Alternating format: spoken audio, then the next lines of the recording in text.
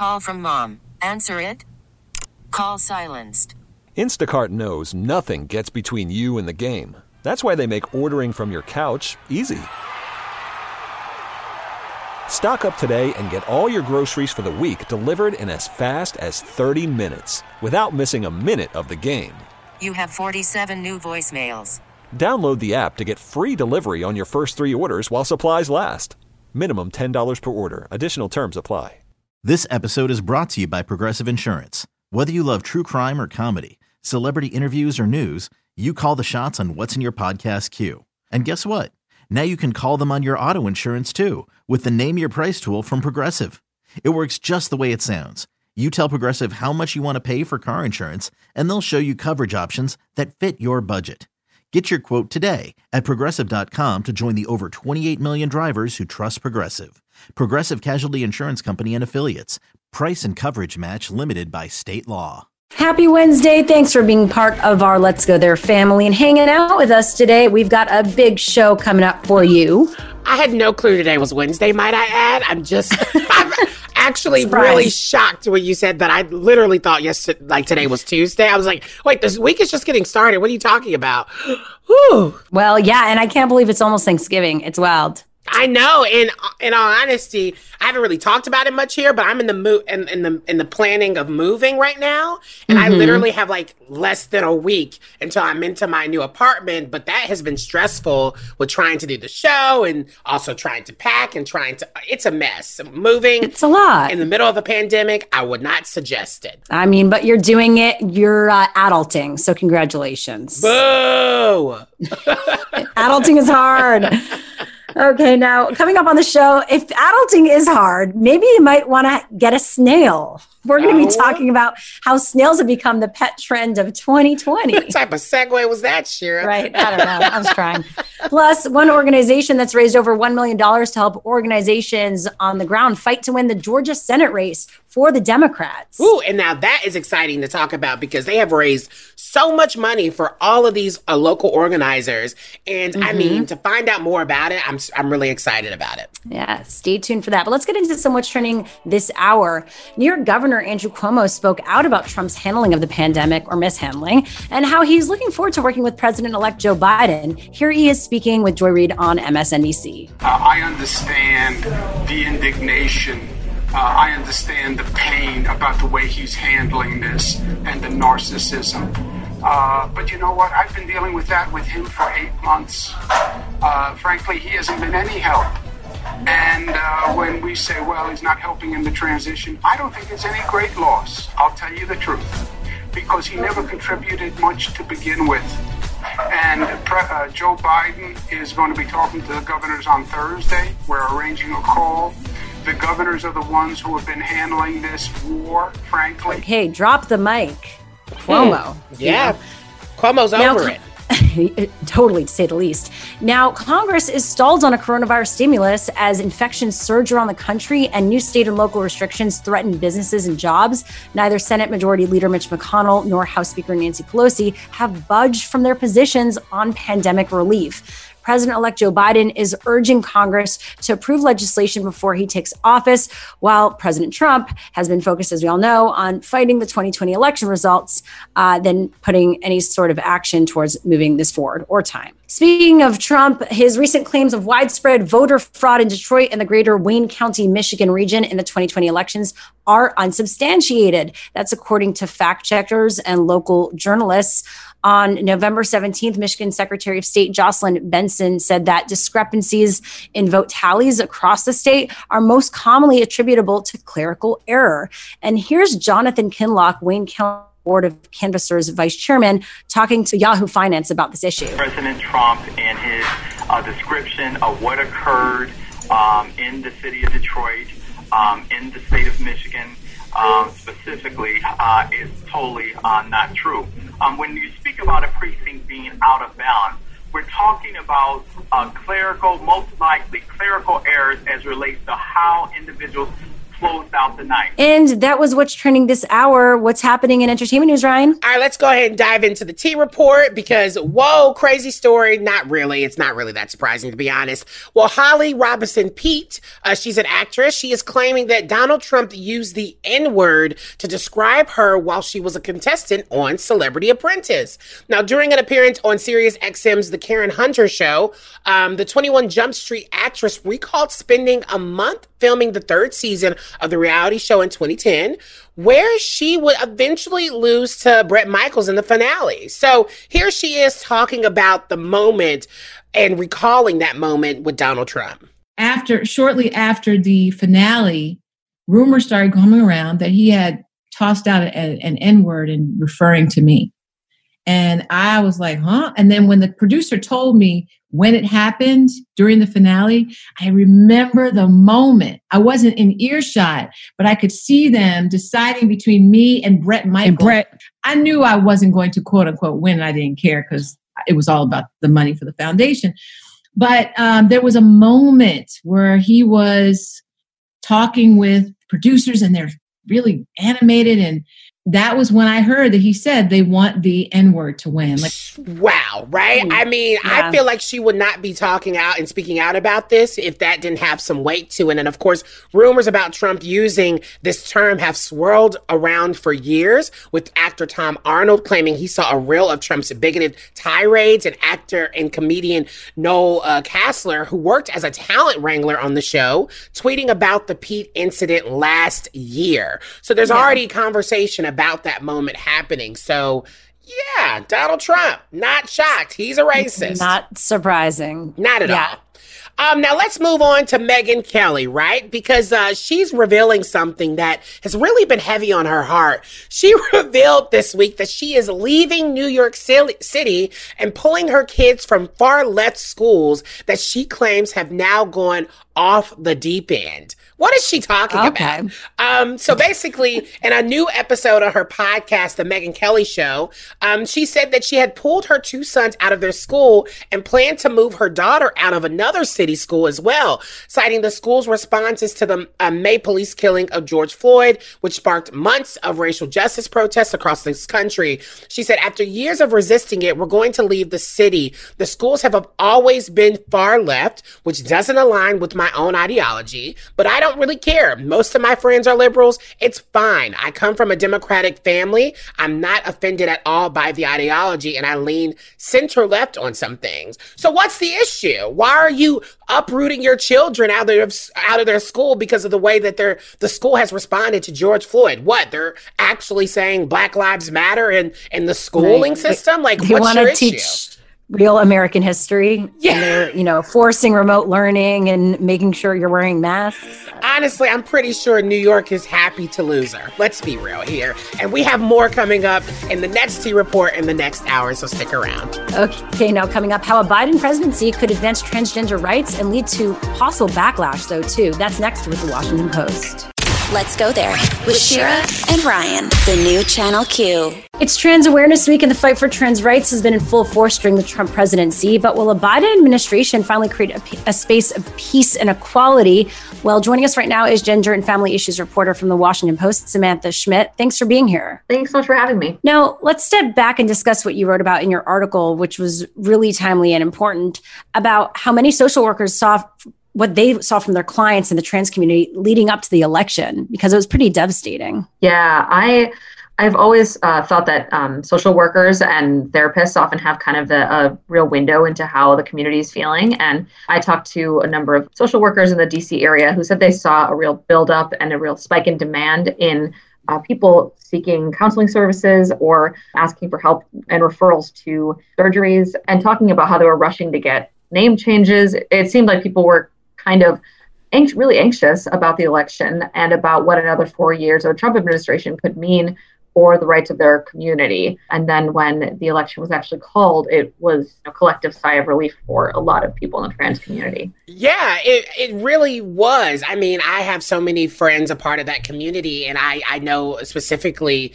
that they felt like, wow, okay, this is a moment that maybe we can take a deep breath. But if you are queer, if you are trans and Black, especially if you are a Black trans woman, that deep breath of relief doesn't really stay too long, right? And I wonder how, when Joe Biden kind of announced, and he actually said trans people in his acceptance speech, how do you think that was? Like, was that the first time we really saw a president-elect or anyone in that high position say trans people in that way and acknowledge them? Yes, that's what everyone has been saying, is that this is the first president-elect to ever specifically mention the transgender community in an acceptance speech. I mean, thinking back to the Obama administration, which would have been the last time you could imagine it coming up. I mean, he was still talking about marriage equality back in 2012 when he was reelected. You know, it was such a different time. And so it was a clear shift in the tone after an administration that has spent 4 years really repeatedly erasing protections for the transgender community. And now, again, we're talking to Samantha Schmidt, gender and family issues reporter from the Washington Post. Yeah, I mean, the acceptance speech was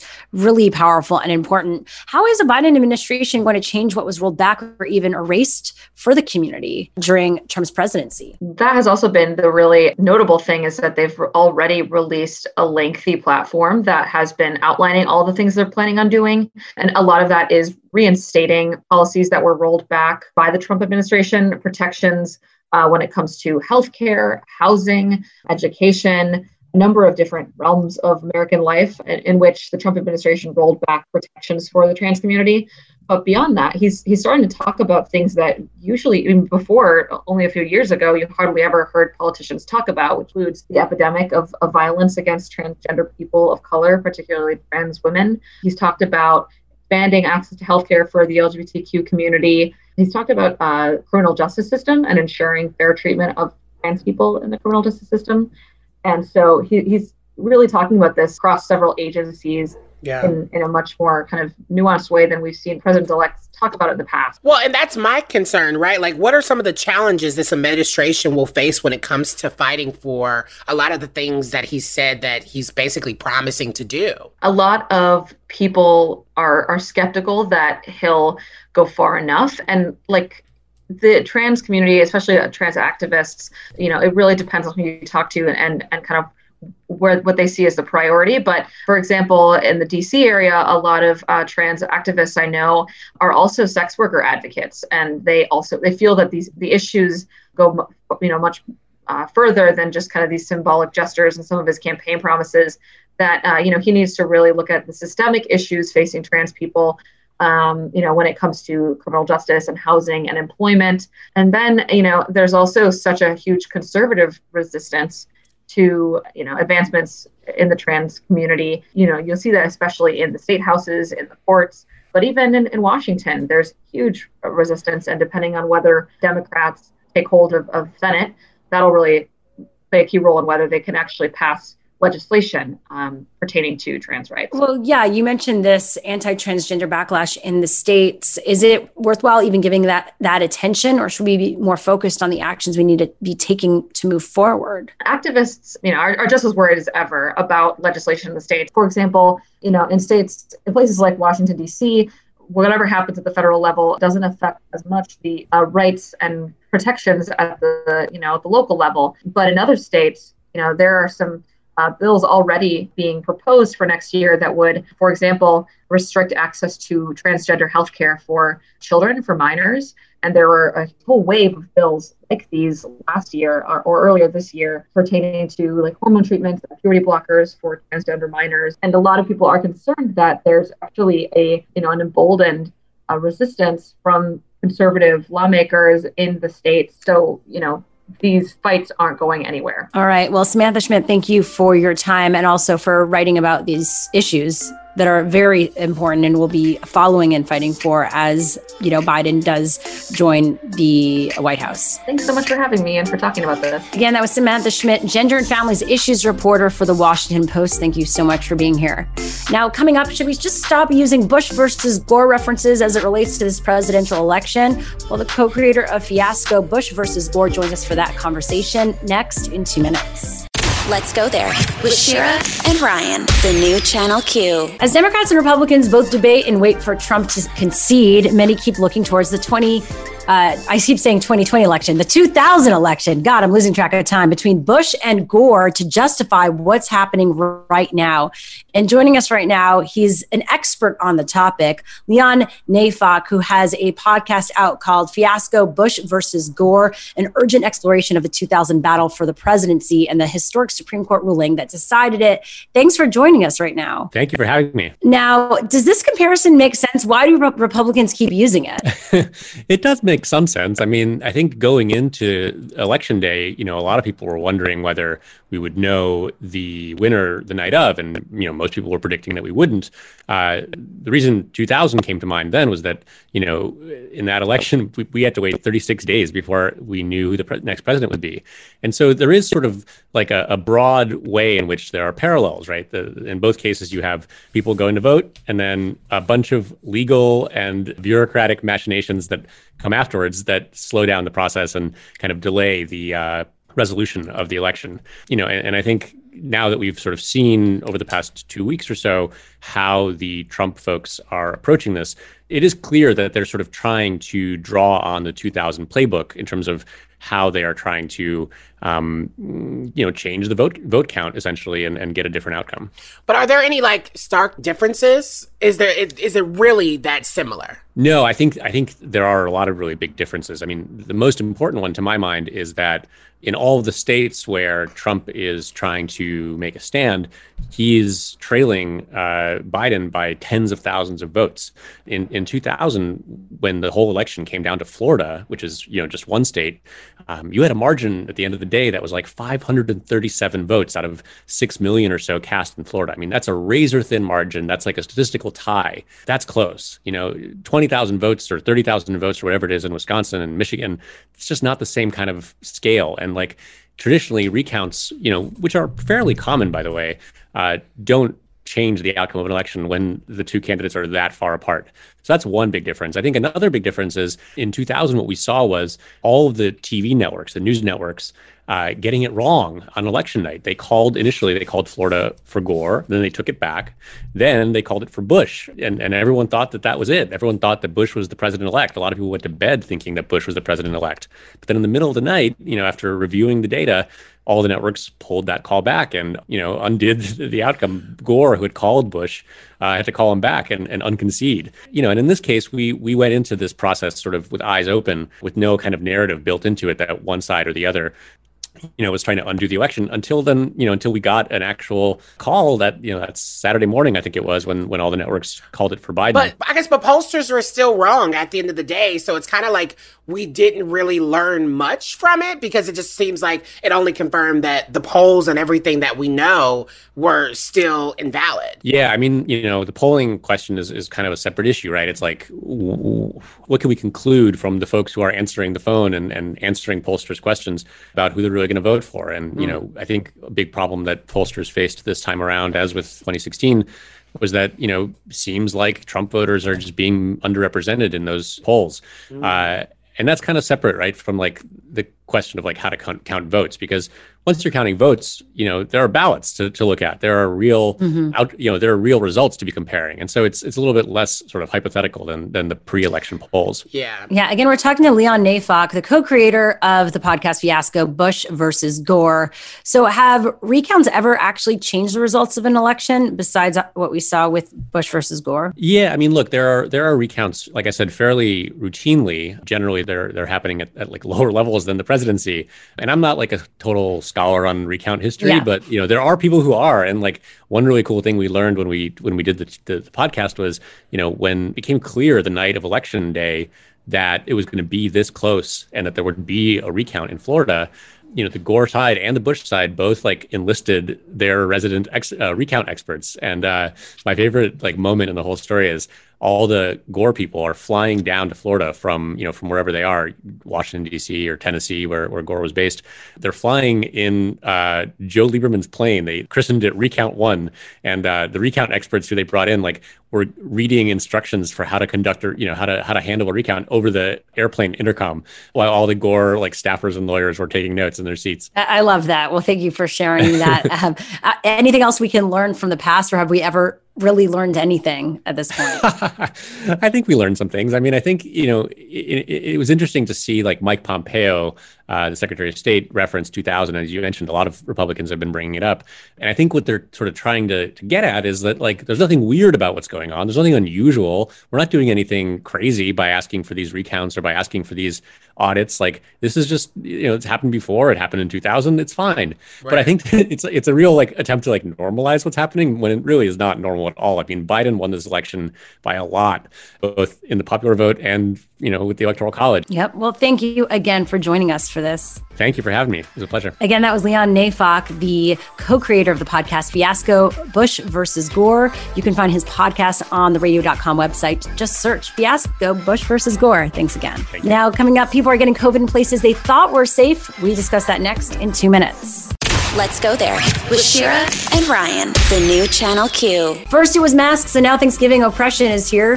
How ironic is that, Ryan, considering where Thanksgiving came from? But that's for another Let's Go There. Yeah, right. Let's stay on topic. Right. The latest talking point from conservatives who are angry about the restrictions because of the rise in COVID-19 is that we're all going to die, and this might be your grandparents' last one. And here is COVID Task Force Advisor Dr. Scott Atlas on that. And this kind of isolation is one of the unspoken tragedies of the elderly, who are now being told, don't see your family at Thanksgiving. For many people, this is their final Thanksgiving, believe it or not. What are we doing here? I think we have to have a policy, which I have been advocating, which is a whole person, whole health policy. It's not about just stopping cases of COVID. We have to talk about the damage of the policy itself. So what does the federal government do? It's what I've advised. Yeah. So what's your take on this? I can't believe that's conservatives' last creative take. It feels like they are really just pulling it out of the darkest part of their cracks, to be quite honest. And I don't know if I could say that, but I said it. It just is so weird that people are, at this point being like, well, just go visit your family. They're going to die anyway. It's like, are you kidding me? And it also reminds me on the flip side what conservatives are doing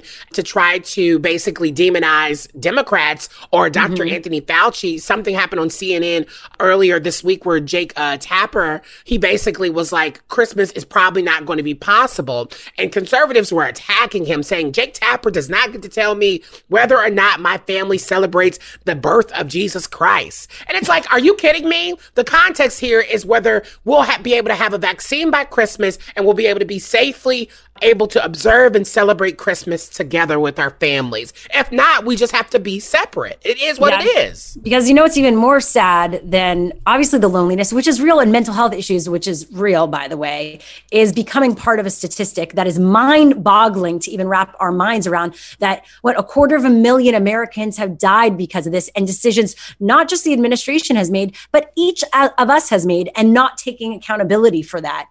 Now, finally, here's Fox's Charles Payne, who continued with this narrative. One of the big overarching stories with all of this has been the isolation story, the separation of families, and how important a role that is. The mental fatigue. Politicians don't care. I know personally they don't care what's happened. That this is the day. This Thanksgiving is when we need each other more than ever before.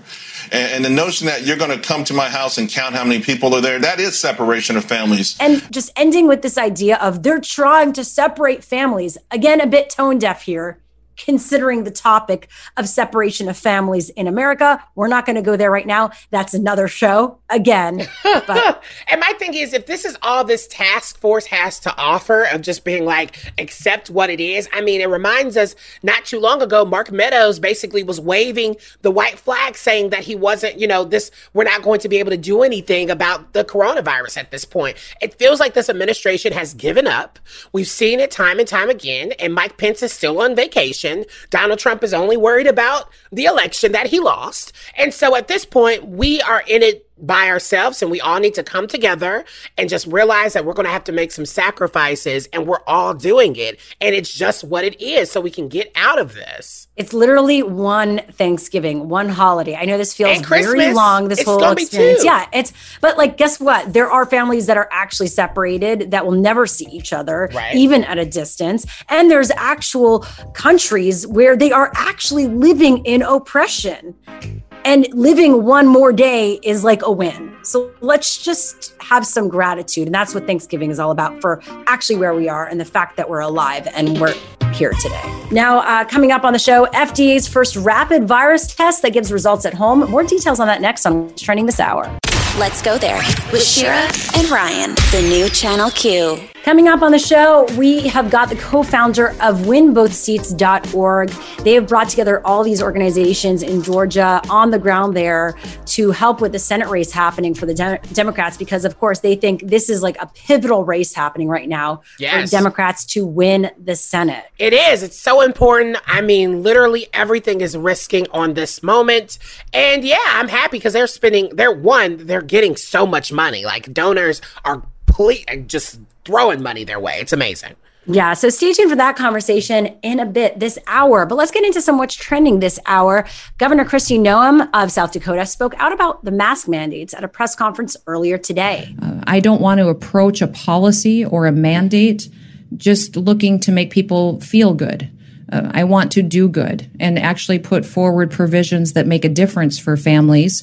And these local communities have some flexibility today that Sioux Falls can make a different decision than Rapid City. Rapid City can make a different decision than Lemon, South Dakota. Watertown can make a different decision than Pierre. And that's what some of these local leaders are doing in reacting to the people in the community based on what they want. Yeah, just looking to make people feel good. I think it's a bit more than that. And considering South Dakota has the highest positivity rate in the nation and masks work, she might want to rethink that statement. Yeah, I mean, on the 15th, I think it was reported that 53 South Dakotans died from COVID. And then on the, literally, it's just been going up by the tens. I mean, it's so sad. And so for her to say that is literally a smack in the face. Yeah. Also, we were talking to someone who said, like, how do people get coronavirus in like South or North Dakota when it feels like they're not even next to each other? So they must have really gone out of their way to be close to each other when they live very far away from each other. It's very rural anyway. Now, other coronavirus cases that are soaring again are in Texas. This time, Governor Greg Abbott says no lockdown is coming. The last time case numbers were this high, Governor Abbott closed bars and urged Texans to avoid summer holiday gatherings. This time, he says, yeah, it's not happening. He had this to say to radio host Mark Davis from Dallas: "We are not going to have any more lockdowns in the state of Texas. And if he messes this up, you know who might take his job, Brian? Who? Matthew McConaughey." Wait, the actor, the all right. Oh, yeah. You know, he's already made the leap from actor to professor. He's very much into advocacy and activism. Well, the Hugh Hewitt show asked him about the prospect of making a gubernatorial run. And he said, I don't know. I mean, that wouldn't be up to me. It would be up to the people more than it would me. So he didn't say no. Oh, my God. How clickbaity is that? I mean, also very politician of him. Right? Yeah.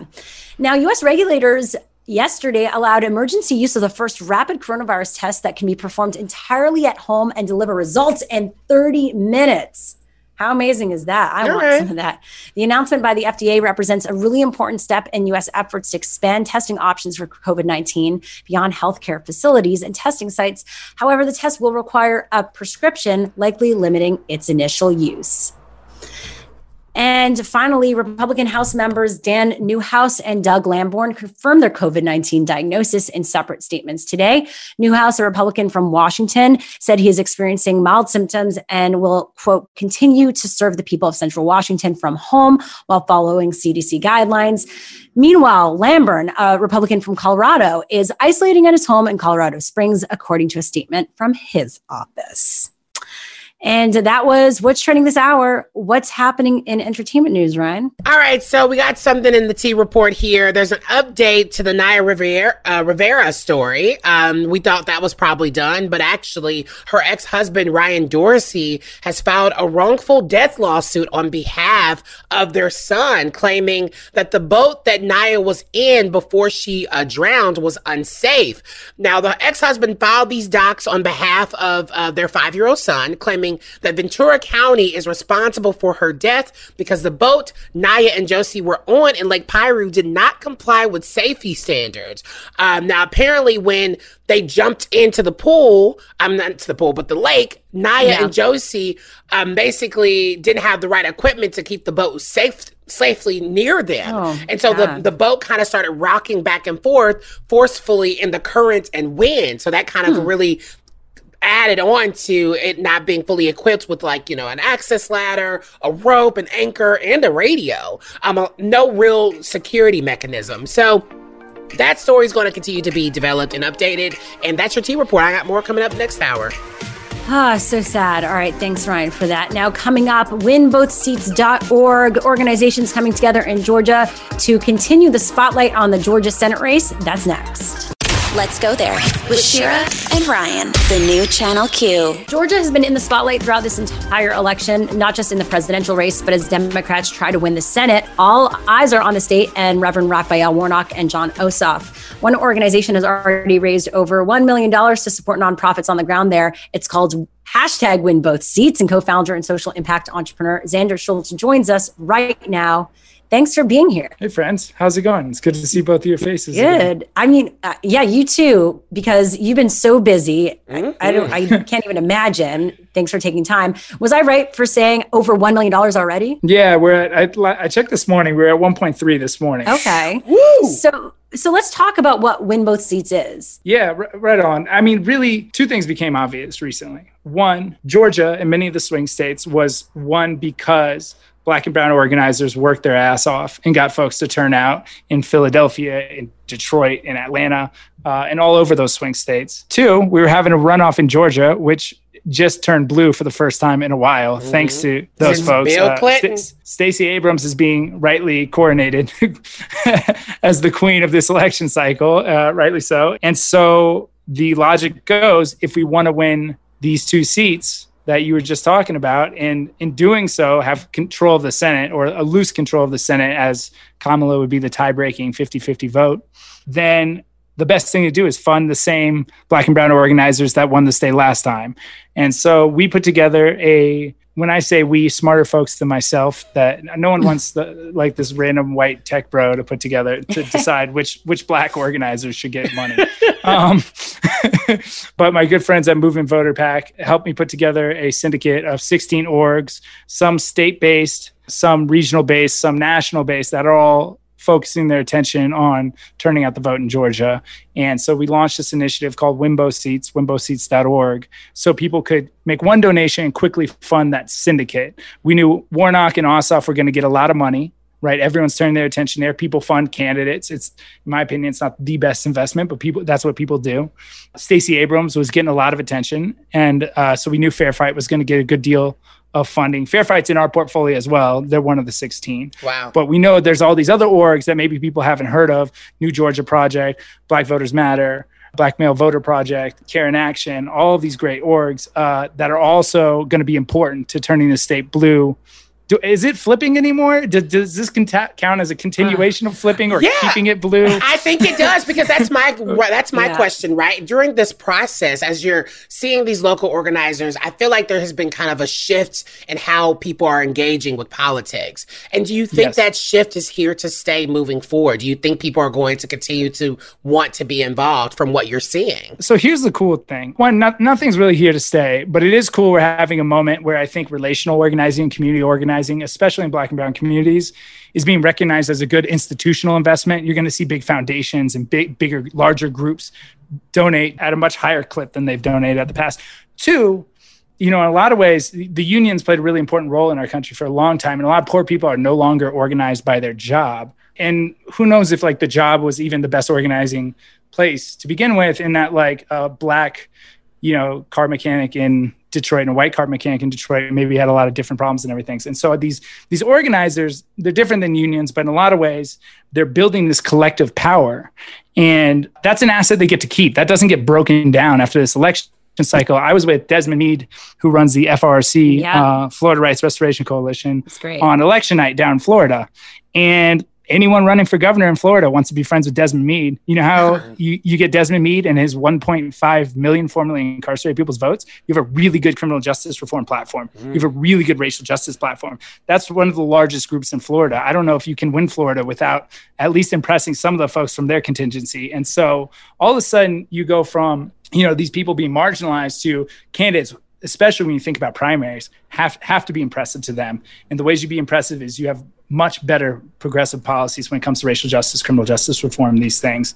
And so that's what's really exciting to me is, say the funding goes away one day, we're building these like big groups, these constituencies that can continue to dictate what policy is. And then, sooner, some are already doing this, but actually run candidates from their community, right? And we saw that, what's her face, Cori Bush from St. Louis just won this last election cycle. Which was a big victory. So we're seeing that, right? As these groups have more power, they can actually put folks in office that are of them, not just folks they approve of. Yeah. Again, you're hearing from social impact entrepreneur Xander Schultz. So what did you learn from other viral campaigns you created for the election, like Defeat by Tweet, in organizing this and how you're looking at these movements moving forward? Yeah. So this one was a little bit different in that Defeat by Tweet, we were building like recurring donors, and we wanted to have something that lasted for 3, 4, 5 months. And then now it's ongoing, and we're going to keep it around for the next election cycle. Where, by the way, people can donate, and then for every Donald Trump tweet is a donation. You donate a penny or two every time Trump tweets. I know you making some money. Yeah, we raised $1.5 million last month with that initiative. And so that's going well. And that's continuing to fund. Half of the orgs in that fund are in win-both seats. The other half are in other important swing states. Well, Xander Schultz, we can continue talking about this forever. You're amazing. So much knowledge, so much incredible work. We appreciate you for joining us. Appreciate you. Again, that was Xander Schultz from winbothseats.org. Go check it out for more info. Now, coming up next, what are the ethics of deliberately infecting volunteers with COVID-19 to test vaccines, or are there any? We discuss that next in 2 minutes.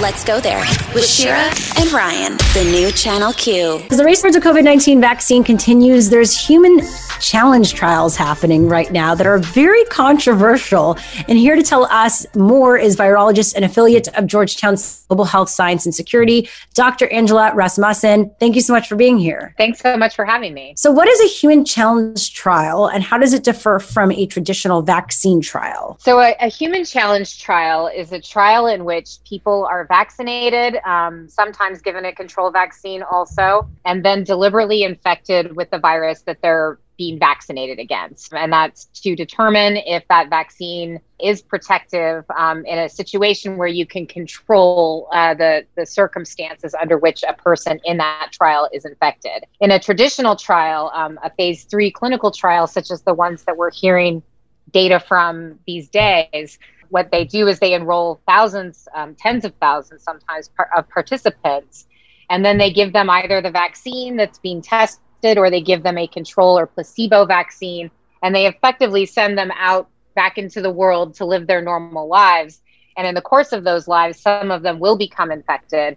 And by looking at the number of cases that received either the control or the vaccine, they can make a determination about efficacy. But there's no intentional exposure or infection during a conventional phase 3 clinical trial. Yeah, and we actually found you from a Vox.com article, which I really loved. And you talked about this idea of being skeptic because are volunteers truly giving their consent to these trials? Let's have that discussion about consent in a moment like this. Yeah, so that's my biggest concern with the challenge trials is really twofold. So informed consent is a critical principle of performing any type of medical research ethically. And, this is a brand new virus. I mean, it feels like it's been with us forever, but it really is less than a year that we've known about this virus. So we don't know a lot about the long-term effects of having it. We certainly know that obviously you can die from this virus, and we know what some of the risk factors are for having a very negative outcome in terms of mortality, but we really don't know that much.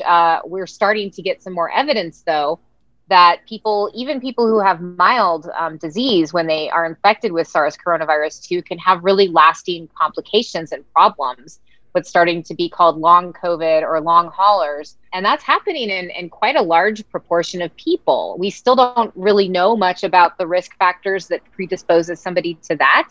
But certainly death is not the only potential negative outcome from being infected with this virus. So it's very difficult for me to see how you could truly obtain informed consent of the risks that come with a challenge trial if we don't entirely know what those risks are. That's so interesting and very worrisome too. Again, we're talking to virologist Dr. Angela Rasmussen right now about these human vaccine trials. So how does someone get involved with something like this? And do they get paid? What goes down? So for a human challenge trial and a regular vaccine trial, I think the process is relatively similar. You would enroll for the trial, and human challenge trials are done for some other viruses and other vaccines. For influenza, for example, they sometimes do human challenge trials. But it's really important to note that those viruses are really well studied, and we know a lot more about the risks associated with being deliberately infected with those. For these human challenge trials that have been proposed, there aren't any going on right now as we speak, but there is a trial that's planned for January in the United Kingdom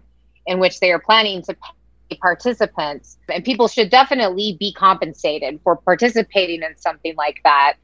But it also raises the question of whether that would incentivize people who might need the money more to participate, whether they feel comfortable doing so or not, just because there is that financial incentive. So there are some ethical issues around that as well. Yeah, because I feel like paying volunteers just feels exploitative or something. It just doesn't feel right. But would an actual human trial really actually help us scientifically, though? Yeah, so that's my other major problem with the proposed human challenge studies, is that they've been presented as a way to accelerate the vaccine development process. Well, first of all, they're not doing that for the vaccines that have already gone into phase 3 clinical trials. But second of all, they'd be using a population only of people who are known to be low risk for mortality from COVID-19. So young, healthy people. If they really want to be careful about being low risk, they would exclude all men from the trial, since there's also a very clear sex bias that's been observed, in which men are much more susceptible to severe disease and death.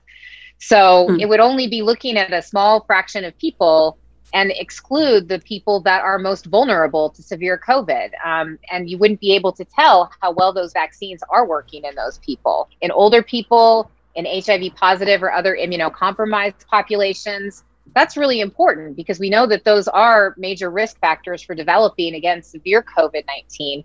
You want to make sure that the vaccine works, especially in those high-risk groups of people. You might not be able to tell that when you're doing a human challenge study with just young, healthy volunteers. All right. Well, thank you for joining us for this and for your knowledge around the subject and your work. Oh, it's my pleasure. Anytime. That was virologist Dr. Angela Rasmussen. Now, coming up, what's it like to participate in a clinical trial? Our own Alex D joins us for her experience being part of one next in 2 minutes.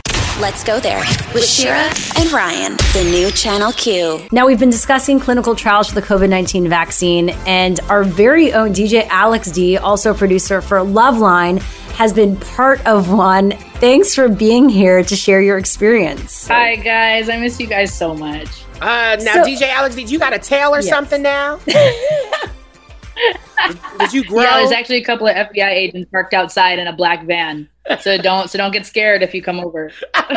Okay, let's get into this. How or when did you decide to participate in this? How does this even work? Do they reach out to you or you find them? No, so I was actually reading an article and they said, if you want to be a part of the trial, go ahead and sign up here. And this was probably back in June or July. So I was like, oh, okay, for sure. Whatever. I mean, they're probably not going to reach out to me, but let me just try. So I filled out the little questionnaire. It was maybe 10 to 15 questions about your health or whatever, and the amount of people you see daily and stuff like that. And so I hadn't heard anything for a couple months. Then in early September, they reached out to me and they were like, hey, can you come in next week and get your first shot? So I was like, wow, okay, cool, sounds good. So I went in and got the first shot done in September. And the trial I'm doing is a 2-part shot. So I got the second shot in late October. So I haven't caught COVID yet. So it looks like it's working. Yeah. I mean, I guess you sound really calm. Like, were you not nervous about that experience, especially because as COVID's changing and these things, you know, we're finding out it's having lasting effects. Were you nervous at all? I mean, this isn't like a good way to put it, but this was kind of my rationale. Like, we eat McDonald's hamburgers, so I'm guessing that whatever's in the shot is not worse than that. So, like, my body, like, I was like, my body can take it. I'm not worried about my body. But yeah, I mean, that thought definitely went through my head. Okay. Again, Alex D is with us right now, our very own, talking about the fact that she's on a clinical trial for a COVID-19 vaccine.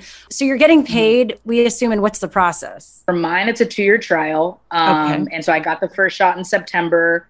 I had to take a daily journal, and then it was once a month visits. So I did a visit in September, did a visit in October. That's where I got both of the shots. And then I did my 3rd visit a week ago or so. And then after that, I check in once a week on this like online journal they have me do. Then they call me every 6 months for the next 2 years to make sure nothing crazy has happened. I haven't grown a 3rd arm or anything like that. Are you able to live your life like normally, especially at this moment where you're kind of getting injected with stuff? You know what? They said, like, don't change your routine. Obviously, still be safe. Because at the end of the day, you know, the trial, they didn't give the vaccine to everybody. It was a 1-to-1 ratio. So 50% of the people in this trial got it and 50% didn't. Oh, okay.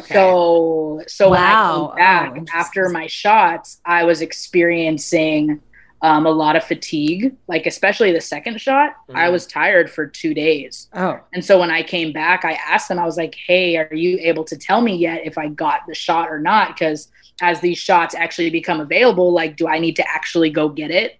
And they were like, we can't really tell you that because they don't use names. They just use like code numbers or whatever. So like, we can't really tell you that, but we can tell you that your symptoms were consistent with somebody who has gotten it. And I was like, okay, fascinating. Well, I'm gonna take that as I'm good to go. Wow. All right. So would you recommend other people do this? It's definitely not for everybody. I think if you have really high anxiety, like I could see that first night, like even my anxiety was kind of kicking, but I was like, you know what? It's like the flu shot. When you get the flu, your body reacts like this is another shot, like don't overreact. But I don't know if I can do another one, but I would do it again. Wow, a hero. We've got a hero among us. Thank you so much for being here and sharing your story. You can listen to What's Poppin' with DJ Alex D right here on Channel Q. Thanks again for joining us. Now, coming up, Kaylee McEnany proved she doesn't know what Orwellian means. The clip next on What's Trending this hour.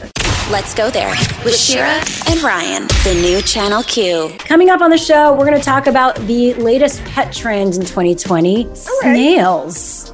Shira, this is a story that you have pitched. And it's real. I'm here for the ride. You're talking about people have pet snails. Gross, but okay, we'll see.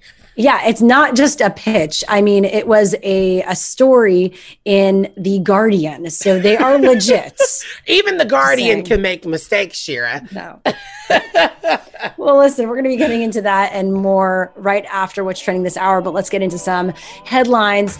Kaylee McEnany this morning was on Fox and Friends. I mean, she's becoming a Fox News regular. It's pretty obvious where she's going after this job at the White House is over. She went on to complain about Democratic governors who are imposing restrictions on Thanksgiving in response to the ever worsening coronavirus pandemic. A lot of the guidelines you're seeing are Orwellian.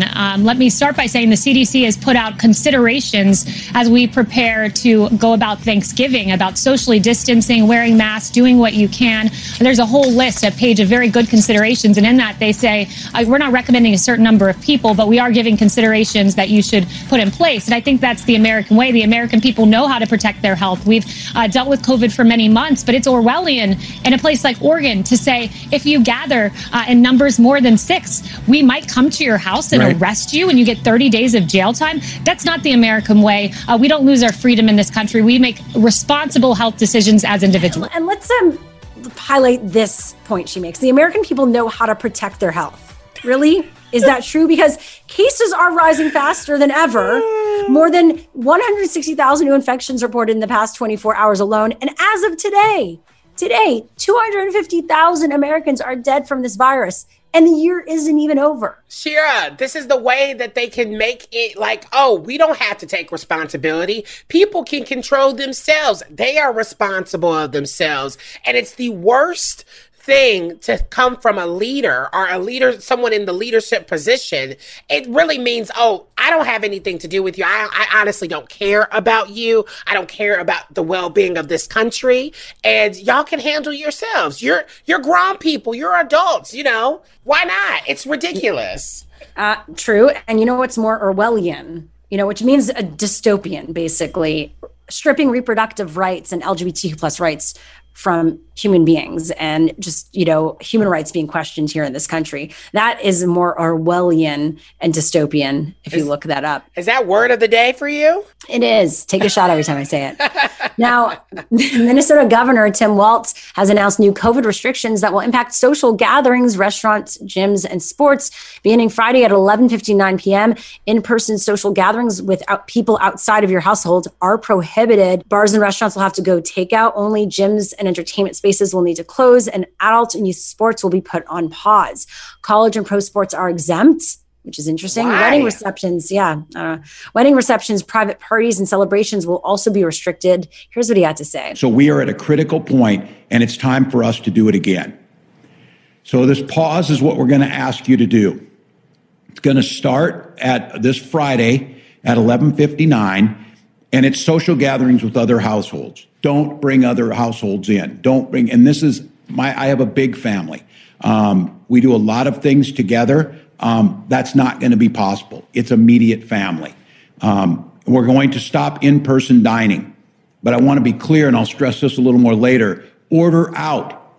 Make sure we're spending money locally in these businesses. Make sure we get there. But Ryan, this is interesting. It's not a lockdown here. It's a pause. Do you like the marketing with that? It's not a lockdown. It's a pause. It's just a pause of life, Exactly. No, it was really smart the way he said it. Just press play or press pause. It's exactly. So simple. And those restrictions are in place in Minnesota until Friday, December 18th. And then I guess they're going to see where the numbers are from that point and then how we're going to approach Christmas.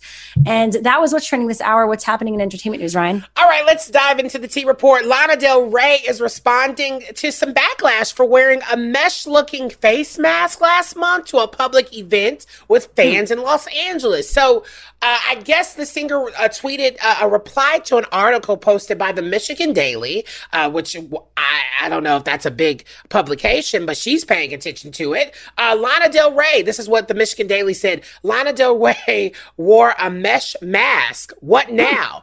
And so I guess she was kind of pissed about it because she responded sarcastically saying, great article. The mask had plastic on the inside. They're commonly sewn in by stylists these days. She says, I don't generally respond to articles because I don't care, but there you go. Same goes for everyone's mask in my video. I'm lucky enough to have a team of people who can do that. I'm sorry, your plastic and your mesh is not going to keep you safe from the pandemic. You look dumb wearing a mesh looking mask. Are you seriously? It makes no sense. Common sense. And actually, she received so much criticism online after wearing that because she was at a Barnes and Nobles where she was meeting fans. So she could have had the possibility of obviously getting her fans sick. So that's completely ridiculous. It's fashion.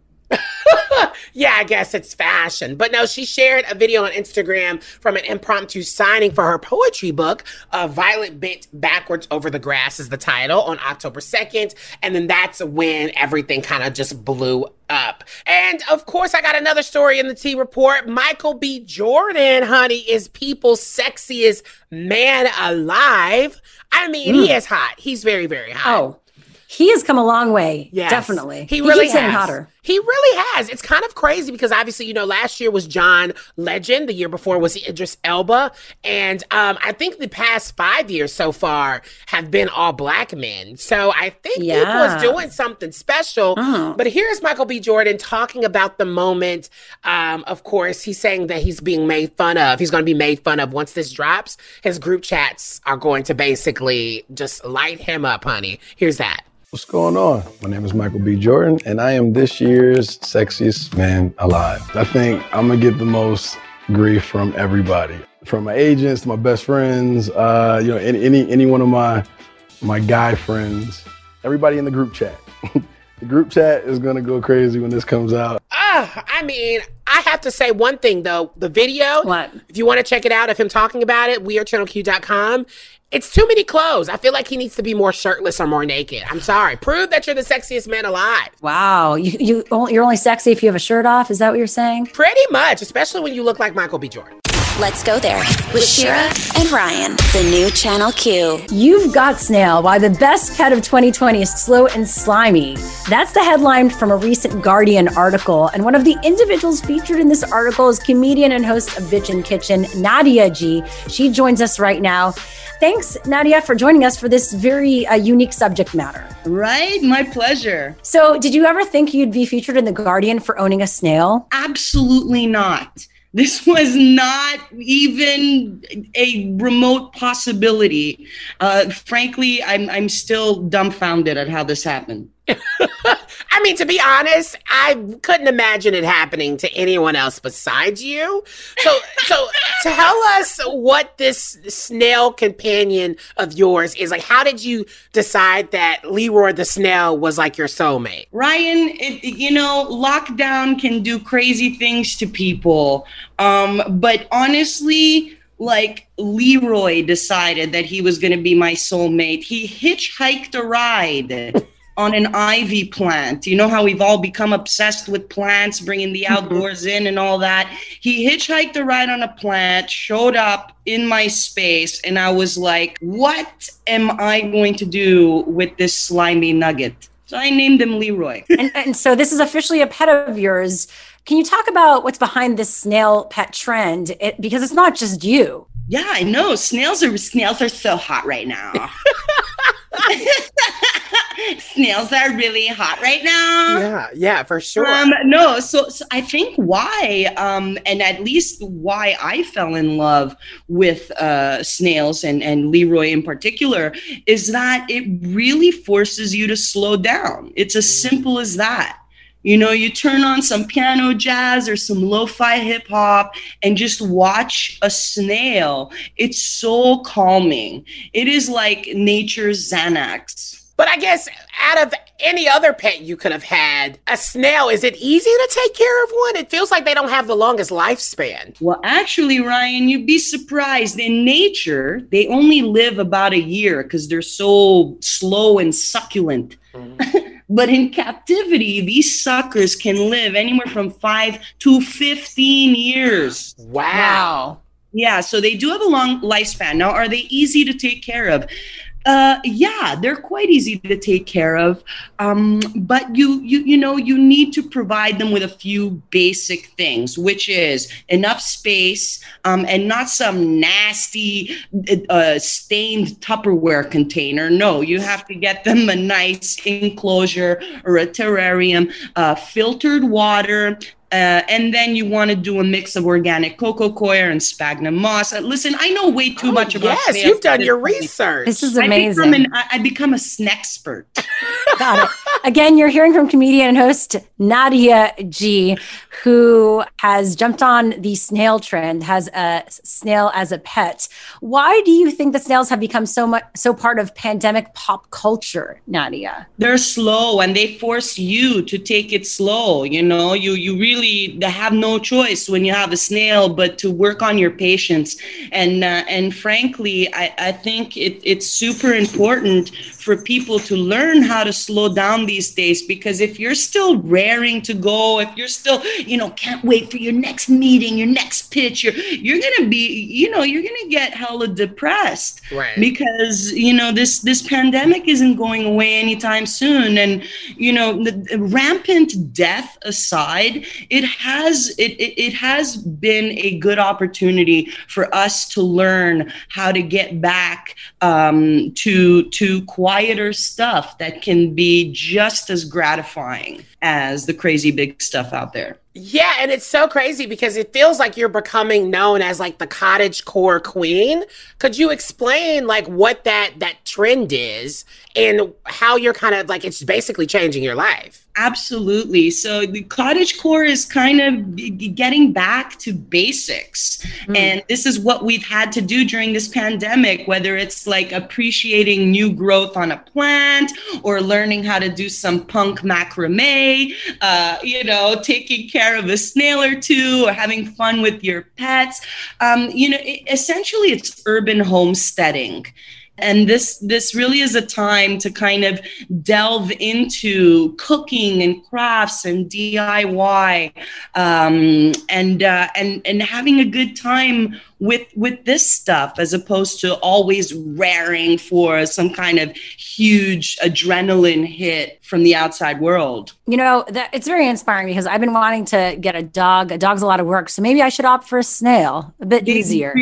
They really are lovely pets, Shira, and they're also super expressive. You wouldn't expect it. Yeah, they really are. And they're easy to understand too. Well, Nadia G, thank you so much for opening up our awareness today. Really, we appreciate it. My pleasure. Again, that was comedian and host of Bitchin' Kitchen, Nadia G.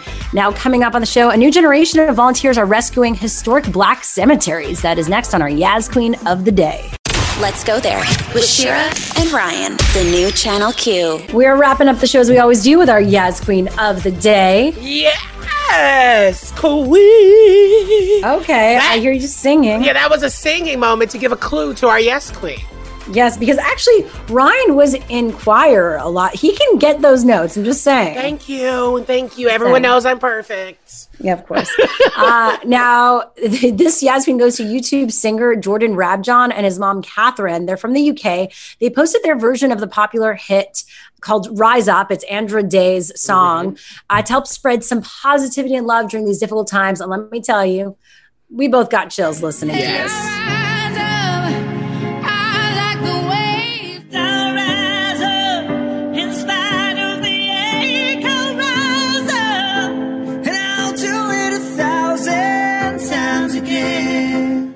I mean, I just want to hug my mom, but I can't because she's really far away. I know. I've actually been, shout out to Google Duo, because Google Duo has been so great because my mom doesn't have an iPhone. She refuses to get one. Mm-hmm. And so we have no time to FaceTime. And so we normally get on Zoom, but Google Duo has allowed us, and this is not a sponsorship, by the way. Google Duo? Are you talking about Google Meets? Yeah, like Google Duo that's the name of the iPhone or the app that you can download. Oh, got it. And it can connect you. It's like a FaceTime for an Android. And so me and my mom have literally been using it since last night every single time. We don't even pick up the phone anymore. We just dial each other and just answer on FaceTime. It's so wonderful. And I get to see her. What about just WhatsApp? Yeah, that's going to be too difficult to try to get her set up. So I'm doing what she knows best, right? It's a good recommendation. Yes, you should try.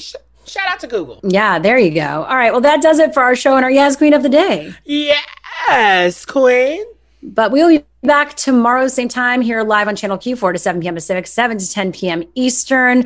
We're going to be talking about how debt collectors can now hit you up on social media. Mm-hmm. It's real. A story, and it's going to embarrass a lot of folks out there. Yikes. And of course, more what's trending in the news. And if you ever miss any of our shows or interviews, we post everything as a podcast. Just go to the radio.com app, search Let's Go There to find the podcast, or of course, where all podcasts are available. Yeah, to join our podcast family. And a reminder to listen to Loveline with Dr. Chris right after our show, Monday through Thursday, right here on Channel Q. Tonight on their show, they're going to be covering how to create a mental health day. Oh, I was like, what? Okay. Yeah, how to create a mental health day. Sorry, I was just reading this right here. Well, I mean, that's going to be some good stuff because we need to know about that. Yeah. Can you give me some tips, please? Please. We all need that right now. So hopefully you're giving yourself some love and just some grace and space because we're all going through it. It's so important. Sure. Yep. And we're sending you love and light. And honey, remember to slay. See you tomorrow. Have a great night. Bye, y'all.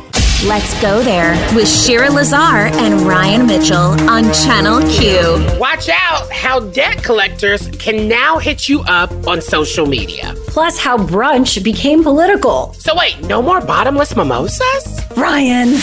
Listen live weekdays 4 to 7 p.m. Pacific, 7 to 10 p.m. Eastern on Channel Q, or on your own time with the Let's Go There podcast on the radio.com app.